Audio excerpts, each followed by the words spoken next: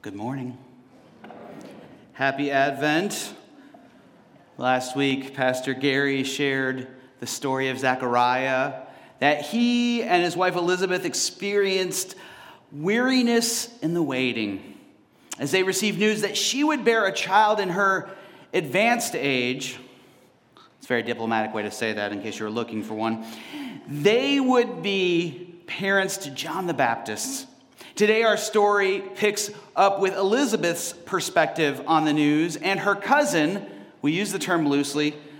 They were relatives. Mary would be mother to Jesus. When we read about the two meeting, we imagine them as great friends. At least I always have. But it's important for us to know Elizabeth was probably old enough to be Mary's grandmother. And Mary, not yet a wife, was probably still sitting at the kids' table on Thanksgiving. While their connection's unlikely, we will find that story results in joy. And it brought to mind a story I read about Giovanni Paz from Chicago and his much older co-worker, Bill Cervenka. Giovanni tells the story of their unlikely friendship.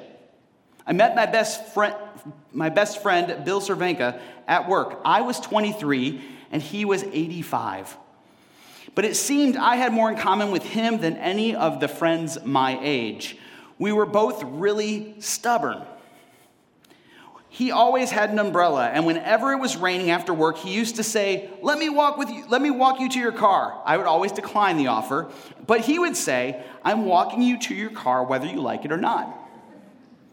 Bill and I always took the same lunch break. He didn't recognize many of the Mexican dishes I often asked what I was eating. I always offered him a taste along with some of my Oreos. Eventually, it became our tradition that every time a new limited edition Oreo flavor was released, we waited to try it together. That's an awesome tradition. Bill passed away in April 2019. I miss him every day. Now I always carry my umbrella and make sure people without one don't get wet. And when someone declines my offer, I say, I'm walking with you whether you like it or not. Interesting connection, right? Resulting in joy. Like Bill and Giovanni, Elizabeth and Mary would find themselves drawn together across generations. Luke 1:24-25 kind of introduces us to Mary's perspective, although a little brief. After those days, his wife Elizabeth conceived, and for 5 months she remained in seclusion. She said, this is what the Lord has done for me when he looked favorably on me and took away the disgrace I have endured among my people. So Elizabeth secludes herself. Why do you think that is? I mean, if she was trying to hide her pregnancy, wouldn't she do it on the other end of that? Like right now, she's not even showing. So why hide at the beginning? Perhaps the news of her pregnancy had gotten around and she didn't want anybody doubting. Well, you don't look pregnant. Maybe she needed to be away from people who would give her some unsolicited advice. She has no peers. All of her peers know everything there is to know about childbearing. They had their own kids. Perhaps she didn't need the condescending advice or stares. It said that God took away her disgrace. That's how the community had treated the fact that she could not have a child, as disgrace. Perhaps she isolated because that just wasn't a group of people she wanted to be around. For whatever the reason, she's isolated. She's separated. But maybe there's another reason she went away. Do you think Elizabeth experienced any form of resentment? Is it possible that the joy of this son was overshadowed by the pain of knowing she would not experience watching him have a family of his own? She would probably never become a grandmother and see her grandchildren.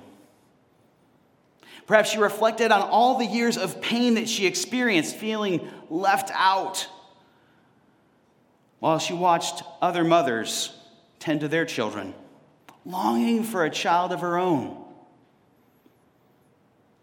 She was living in this bittersweet paradox, the joy of the news with the bitterness of what could have been. I think of a lot of people who found their success in life fairly late in their journey. Harlan Sanders was 62 when he opened his first Kentucky Fried Chicken. Julia Child didn't even publish a cookbook until she was 50. Duncan Hines, who wrote about hospitality, basically his job was eating out and writing about it, which sounds like an awesome job, but wasn't on a cake box until he was well into his 70s. Grandma Moses first picked up a brush when she was 60 years old, but didn't have any success until at least a decade later. I wonder if they ever had that bittersweet emotion, the thought that their dreams, while fantastic, were realized a little too late. In 1951, Langston Hughes wrote the poem Harlem. Here he expressed the tragedy so many Black Americans knew and experienced when they were denied opportunity because of their race. Listen to his words. What happens to a dream deferred? Does it dry up like a raisin in the sun, or fester like a sore and then run? Does it stink like rotten meat, or crust and sugar over like a syrupy sweet? Maybe it just sags like a heavy load, or does it explode? Did Elizabeth feel like her dream was deferred? When there clearly should have been joy, was it mixed with sorrow, longing for a normal life, whatever that is? The scripture never doubts Elizabeth's faithfulness, but we have to wonder if she saw God's gift as too little, too late. The scripture then takes us to Mary, a teenage girl who lived in a strict conservative culture.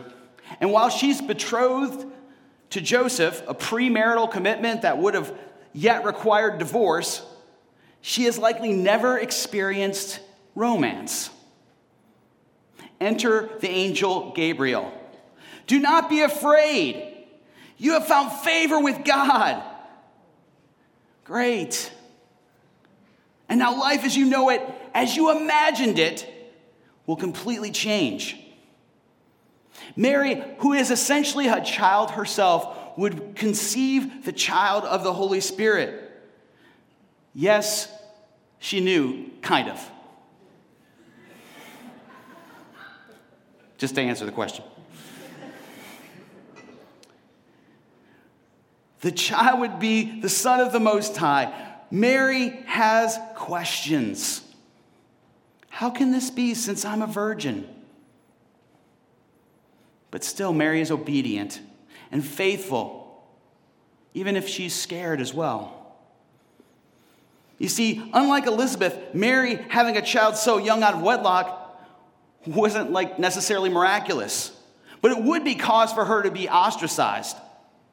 Her family might shame her. She would be isolated. There would be assumptions made. An angel, yeah, right. At the end of the passage, Mary says, "Here I am, the servant of the Lord. Let it be with me according to your word." Essentially, though, that word servant from the Greek is a lot of times translated slave. And I don't say that to assume anything about Mary. I'm sure she meant it in the strongest obedience, but isn't it ironic that she says, "I am here to serve and be a slave to the Lord," when right at the beginning there was this royal decree, "Blessed and favored are you, Mary." Kind of shows the juxtaposition of the emotions or things that she is carrying with her. Like her older relative, she swirls in confusion. Seems a lot less like joy and more like a state of resignation. That bittersweet. We often think of Mary as noble, but she was probably 13, 14 at the time. Did she have much of a choice? Do you think Mary mourned her uncertain future or her innocence taken? Maybe these questions bother you because they bother me. I mean, my kids have to deal with spotty Wi-Fi and other first world problems. When there are children in war-torn countries who know only spotty electricity and maybe unclean water. Like Mary, my heart aches for kids who have had to grow up so quickly. For them, it seems to be too much too soon. Mary might feel bittersweet about the good news from the angel. But Gabriel ends his proclamation by telling Mary about her relative Elizabeth, who experienced a similar miracle. It's not by coincidence. Do you think that that's why Mary made the journey into the hill country, it tells us, to see her older relative? I mean, technically they were a family, but with very little in common. Now she goes to Elizabeth, who might be the only other person in the world who would believe her or even understand her. And when they meet, it's a whole different scene. Mary goes to greet Elizabeth, and something extraordinary happens. Elizabeth was filled with the Holy Spirit and exclaimed with a loud cry, "Blessed are you among women. Blessed is the fruit of your womb. And why has this happened to me, that the mother of my Lord comes to me? For as soon as I heard the sound of your greeting, the child in my womb leaped for joy. And blessed is she who believed that there would be a fulfillment that was spoken to her by the Lord." You see, it says that the Holy Spirit came upon Elizabeth, which makes me think that Elizabeth didn't know Mary was pregnant. If she heard it through the grapevine, that's not very good isolation by Mary. No, I believe that their connection causes both Mary and Elizabeth to experience God's presence together. The two find community. There's a joy that the two share of not being alone in God's mission. After this experience, Mary gives this long expression of faith that's following in the following verses.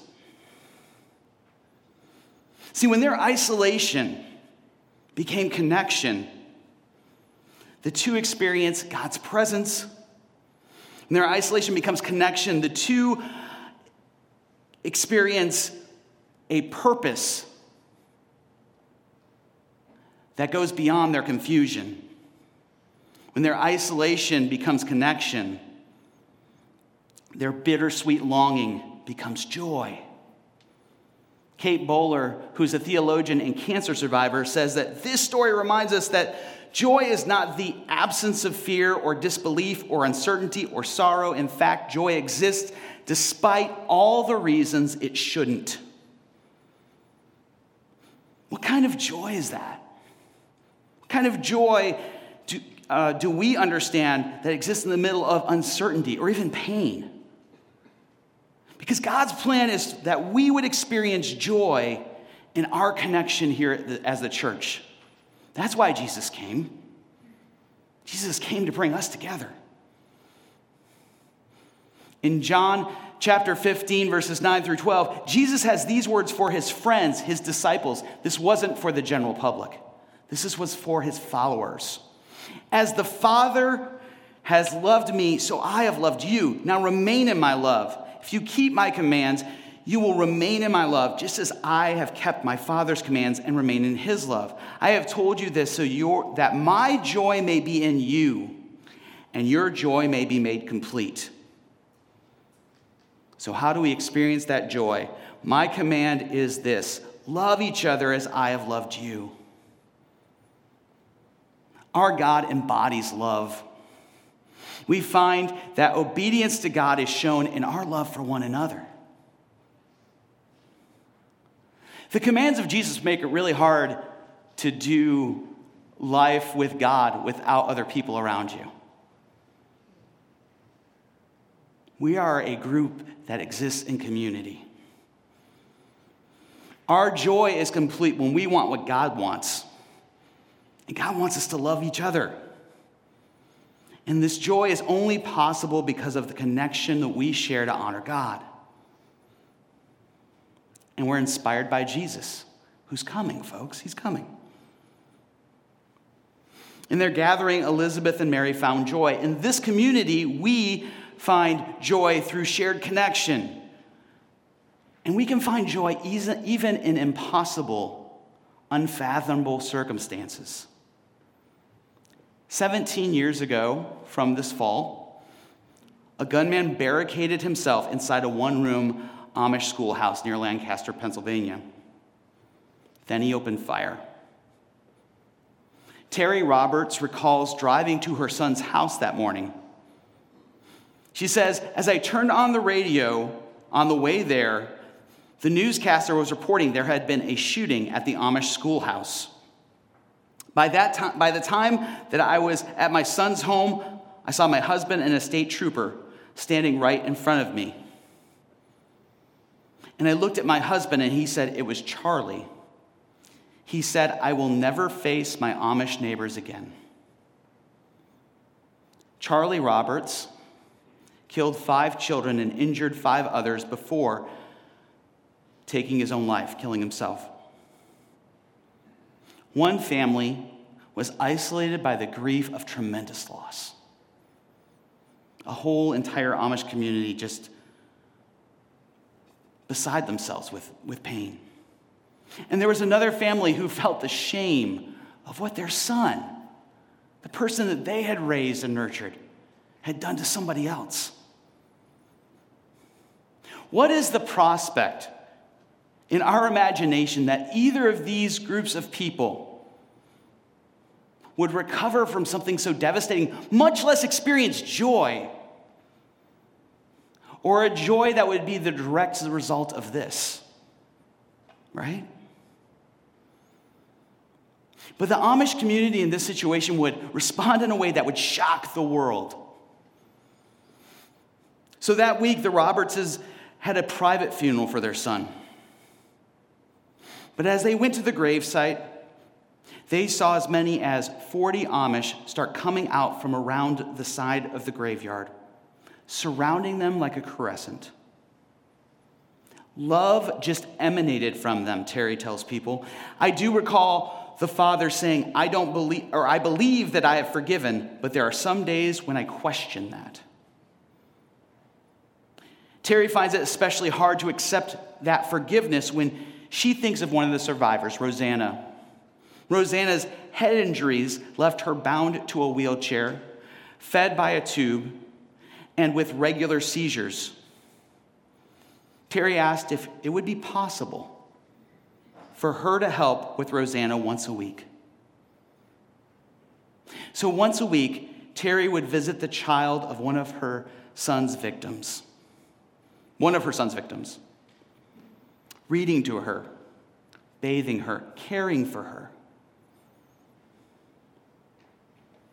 I will never forget the devastation caused by my son, Terry said, but one of the fathers of the children said, none of us would have ever chosen this, but the relationships that we have built through it, you can't put a price on that. Can you imagine? Can you imagine that experience that they have together? Their shared life now together. Not being pain or grief, but somehow being that and joy. Experience they never would have thought. God wants us to honor him with a holy purpose to love one another in community. And we find joy in community through friendship, encouragement, and even forgiveness. Isaiah 40, verse 11, talks about comfort. The whole passage talks about comfort, but this comfort is a gathered joy. It says he will feed his flock like a shepherd. He will gather the lambs in his arms and carry them to his bosom and gently lead the mother sheep. In our society, we are driven to success independent of other people. A lot of times we compete against one another. It's even true in the church world. How big is your church? People ask that question. But if we want to experience the presence of God, if we want that clear purpose that God is calling us toward, and we want to find true joy, it will only be found in a community that loves one another. That's what Jesus is calling us for. And I pray that we may find that joy in connection that we have here together. Now, as I said, that Pastor Gary is not here with us today. He's with his family, but he prepared this video to highlight the ways that this community has reached out to him specifically.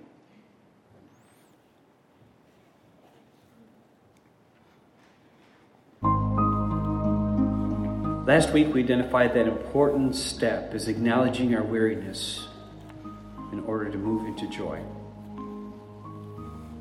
I acknowledged that I was feeling the weight of my dad's failing health. And on that Sunday afternoon, many of you encouraged me to do this, I did go and visit with Mom and Dad. And I had an opportunity to share my love, my profound appreciation for his life, his ministry, and to pray with him. And it was only a few minutes after I had left from that visit that I received word that Dad had passed away. Brene Brown defines joy as an intense feeling of deep spiritual connection, pleasure, and appreciation. And she says that joy is characterized by connecting with others or with God, nature, and the universe. Essentially stating that making connections is basic to experiencing joy. I just want to thank this congregation for the outpouring support. I could share story after story of individuals who have come up to me and just demonstrated care and a passion and support. From folks in the congregation to staff members. Even as I was getting ready for the funeral, which will happen today in the afternoon, I just knew it'd be difficult for me to preach. And I just had a quick conversation with Pastor Andrew, and he was just ready to support whatever is necessary, whatever it takes. That kind of friendship support somehow finds a way to bring joy even in the weariness. Folks who offer words of empathy and care, sharing their stories of loss with me. Somehow those moments were catalysts for us connecting with each other and reducing our sense of isolation. And it seemed that was an opportunity by the end of the conversation to think, I really appreciate this person more. It seems like I understand a little bit better. It brought meaning into our lives. And at times there's just even this sense of shared connection of joy. So I thank you for ministering to me this week. And frankly, you do it all the time. This week especially, I needed it. And you were there for me. So thank you. Isn't it powerful to know that the essence of faith is relationships, and the key to joy is making connection to those around us? Thank you for how you've ministered to me.